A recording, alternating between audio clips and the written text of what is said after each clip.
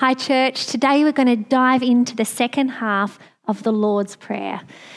Jesus gave us as his followers a prayer to live by daily. This prayer is the cornerstone of his mission, his kingdom revolution. Jesus came to establish the kingdom of heaven here on earth. And more and more of heaven spreads to more and more of earth through Jesus working in us and through us. This prayer is the heart of the gospel message that transforms not just us, but the world around us. Jesus knows that we need to be encouraged, inspired, and reminded of our mission and the loving Father who provides our every need as we journey with him. Now let's read this prayer again together. You can get out your Bible or the Bible app on your phone and turn with me to Matthew chapter 6, verses 9 to 13. I'm reading from the New King James Version, but you read from whatever version that you like. Let's begin. Our Father in heaven, hallowed be your name. Your kingdom come, your will be done on earth as it is in heaven. Give us this day our daily bread, and forgive us our debts as we forgive our debtors. And do not lead us into temptation, but deliver us from the evil one. For yours is the kingdom and the power and the glory forever. Amen. And last time we looked at this prayer, we talked about the fact that it is more than just stale tradition or strange words. It is life-giving, life-changing, revolutionary prayer that Jesus intended for us to pray every day. You know, Jesus is on a mountainside when he is talking to his disciples and crowds gather as he teaches on several key topics, including prayer. Though this prayer, takes, less than 30 seconds to read, it is so full of power and will take us our entire journey with Jesus to unpackage. So it is my hope to inspire you today to go away and pray, study and wrestle with these words, the concepts and the heart behind it. And I hope that it changes not just your personal prayer life, but the prayer life of this community.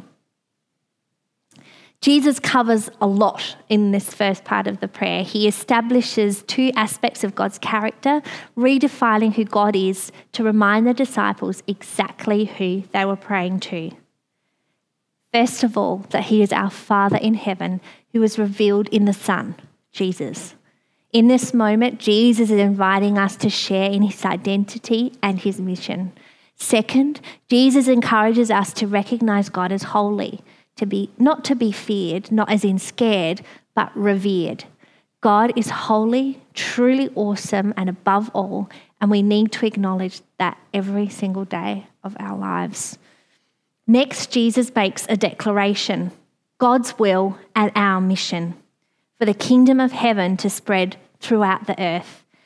Heaven and earth are ripped apart in the Garden of Eden when Adam and Eve declare independence from God and choose to define good and evil for themselves. God's desire to bring the two back together is accomplished by Jesus, and Jesus passes his mission to us. Go out into the world and make disciples. Spread the good news, be part of his kingdom revolution until Jesus returns one day, once and for all, bringing all of heaven to all of earth. It's pretty awesome stuff, right?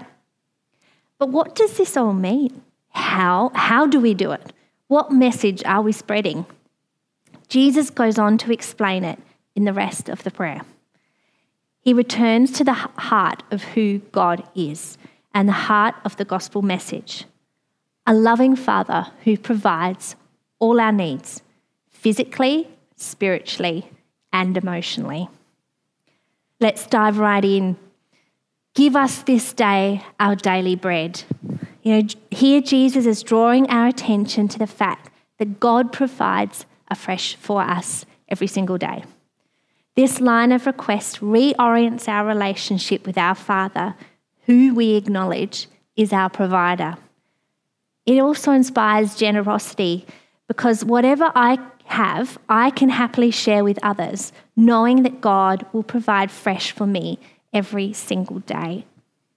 Like every good parent, God is going to look after us and supply our everyday needs: food, clothing, relationships, and community. In referring to daily bread, Jesus is drawing parallels between the Hebrew Scriptures as well as bringing a new teaching. In Exodus 16, as Moses led the Israelites out of slavery and into a new land, God provided new manna for the nation every single day. They were instructed to only collect what they needed for that day, as God would provide fresh every day. We are like the Israelites, stuck between two worlds. Heaven has not yet taken over all of earth, and we are waiting for that day. In the meantime, God wants us to rely on him for everything, every day. Jesus encourages us to shift our thinking and wants to revolutionize our hearts. Our basics are not earned, they are a gift from God. While God wants us to work hard and says hard work is good for us, he does not want us to rely on ourselves. Self-sufficiency has become an idol in and of itself, and God did not design for us to live this way. When Jesus owns it in the first place, this completely changes my view on my stuff. Over time, God has changed my heart, and I no longer see my stuff as mine. It is his. So I am grateful for what I have, and it is not difficult to tithe and to give some of my finances back to him, nor is it difficult to share what I have with others. God is a generous and abundant Father, and I know he is never going to run out of stuff or run out on me. Jesus reminds us that when we are part of his kingdom revolution, God is going to care for all of our needs every single day. Now we move on to the next line. And forgive us our debts as we forgive our debtors. This is huge. Who has debt? I bet almost everyone is nodding in their living room right now. There are various types of debt, but I think, that's pretty much all of us. It's frustrating, it's stressful, it can be overwhelming at times. But the kind of debt Jesus was referring to is a whole lot more than that. It is a hostage-taking, life-threatening deal. At the time Jesus walked the earth, the Roman Empire ruled in the region, and their jails weren't full of criminals. They were filled with debtors, so people who couldn't pay their debt. This put pressure on the families of the prisoners to work to the bone until they could pay off the debt so that their family member could be freed. Debt meant severe pain and tragedy for the debtors and their families. So this is incredible news for us. Hooray for context, right? Jesus comes to earth and dies on the cross to cancel the debt we owe God. Our debt is our sin, and Jesus wipes it out. This is grace, the heart of the gospel message. When we didn't deserve it, Jesus came and he took all of it. So now we can approach the Father in heaven, ask for forgiveness, and ask for strength to start afresh. But Jesus goes a step further, doesn't he? He says, as we forgive our debtors. So in other words, as we forgive those who sin against us. And it must be really important because he returns to the topic in verse 14. And I'm going to read from the Passion Translation, and it says, and when you pray, this is Jesus talking, and when you pray, make sure you forgive the faults of others so that your Father in heaven will also forgive you. But if you withhold forgiveness from others, your Father withholds forgiveness from you. Wow. So not only must we forgive others, God won't forgive us if we refuse to forgive others. The command to love one another is not just tied up in generosity with our stuff. Part of it is also forgiving each other and letting it go. The number one sign that Jesus' grace has sunk down deep and ingrained itself in our hearts and is a reality in our everyday lives is our ability to ask forgiveness from God and release forgiveness to others. And this issue creeps into our everyday life. So this is why Jesus encourages us to bring it before the Father every single day for a clean slate.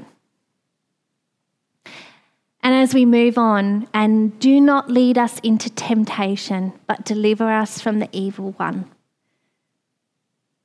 You know, what Jesus is trying to say is our Father is with us and he loves us so much that he will never, ever abandon us.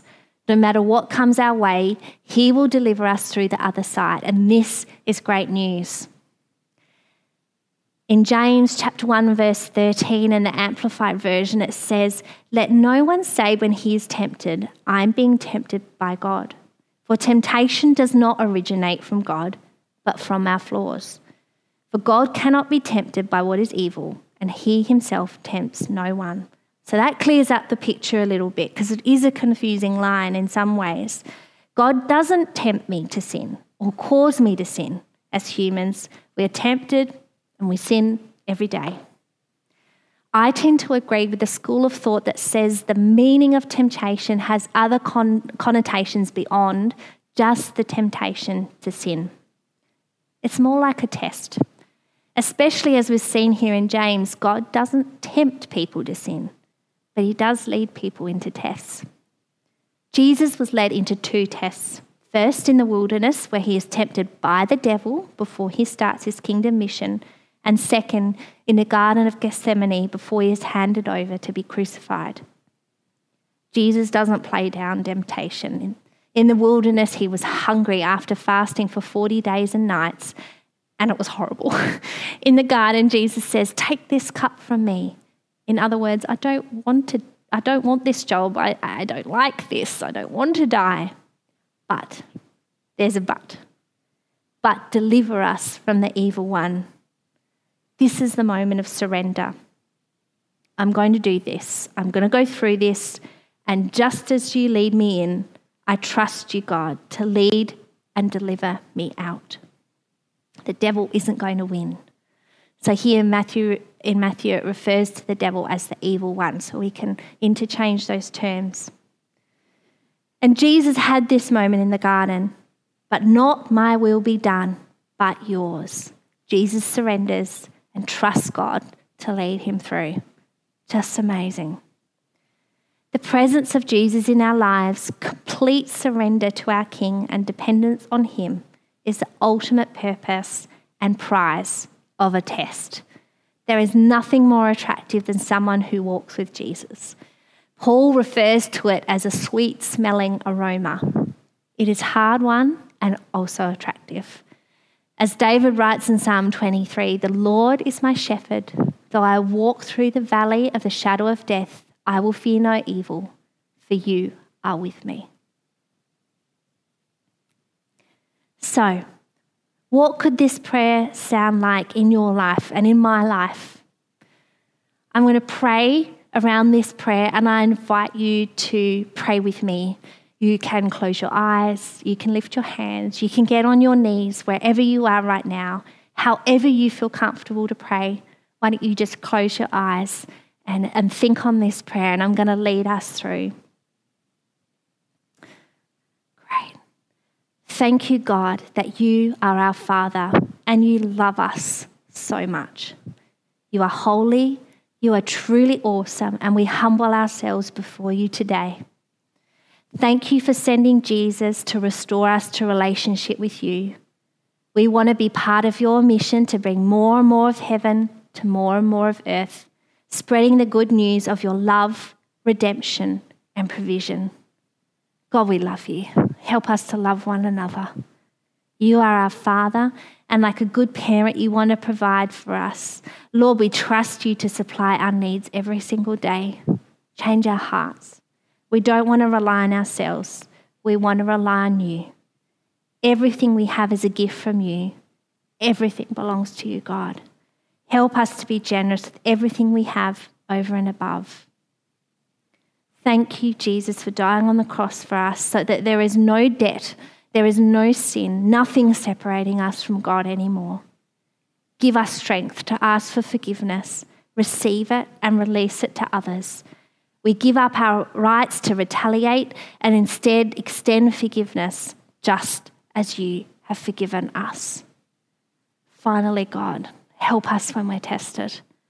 You are our shepherd, and we trust you to lead us in every area of our lives, including through a test. And we trust you to deliver us out the other side, God. As we walk through this test, Holy Spirit, give us strength to rely on you and draw us closer to you. You are so mighty and glorious and worthy of all the praise, God. In Jesus' name, amen. Amen. Thanks for praying that with me. I encourage you to return to this prayer again and again.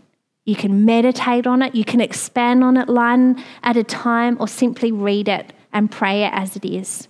It is a powerful, revolutionary prayer that reminds us of Jesus' mission and our Father in heaven who loves us. Thanks, church. It's been so great to share these thoughts with you on the Lord's Prayer. If you missed last week's service, why don't you go back and watch or listen to the message so you've got a whole picture. We've only just scratched the surface, so I encourage you to dig a little deeper. Perhaps do some study and read some commentary, or maybe a devotional plan on the Bible app. You could get together with a friend and look at the prayer together. Most of all, I urge you to take this to God in your quiet time and ask him what he wants to reveal to you today. We are all called to be part of this revolution. What part do you have to play? How is God calling you to step out this week? And this is the best news. The Lord's Prayer is for everyone. Jesus wants you to be part of this kingdom. He wants to grant you access to our Father God, who will provide your every physical need, spiritual need, and emotional need. This kingdom is made of individuals, and God deeply cares and loves and has a special plan for every single one of us. If you're tired of trying to make it on your own, perhaps you're feeling like no one's got your back or there is little purpose to life, I can tell you what you need. It's a person, and his name is Jesus. If you want to have a restored relationship with your Father in heaven, acknowledging Jesus as your Lord and your Saviour is the way to do it. All we do is pray a simple prayer to start this relationship. And sometimes we say this prayer and then we get distracted. We forget about how much God loves us and the purpose Jesus has given us. So if that's you today and you want to return to relationship with God, I also invite you to pray this prayer from your heart. So let's pray together. Repeat these words after me.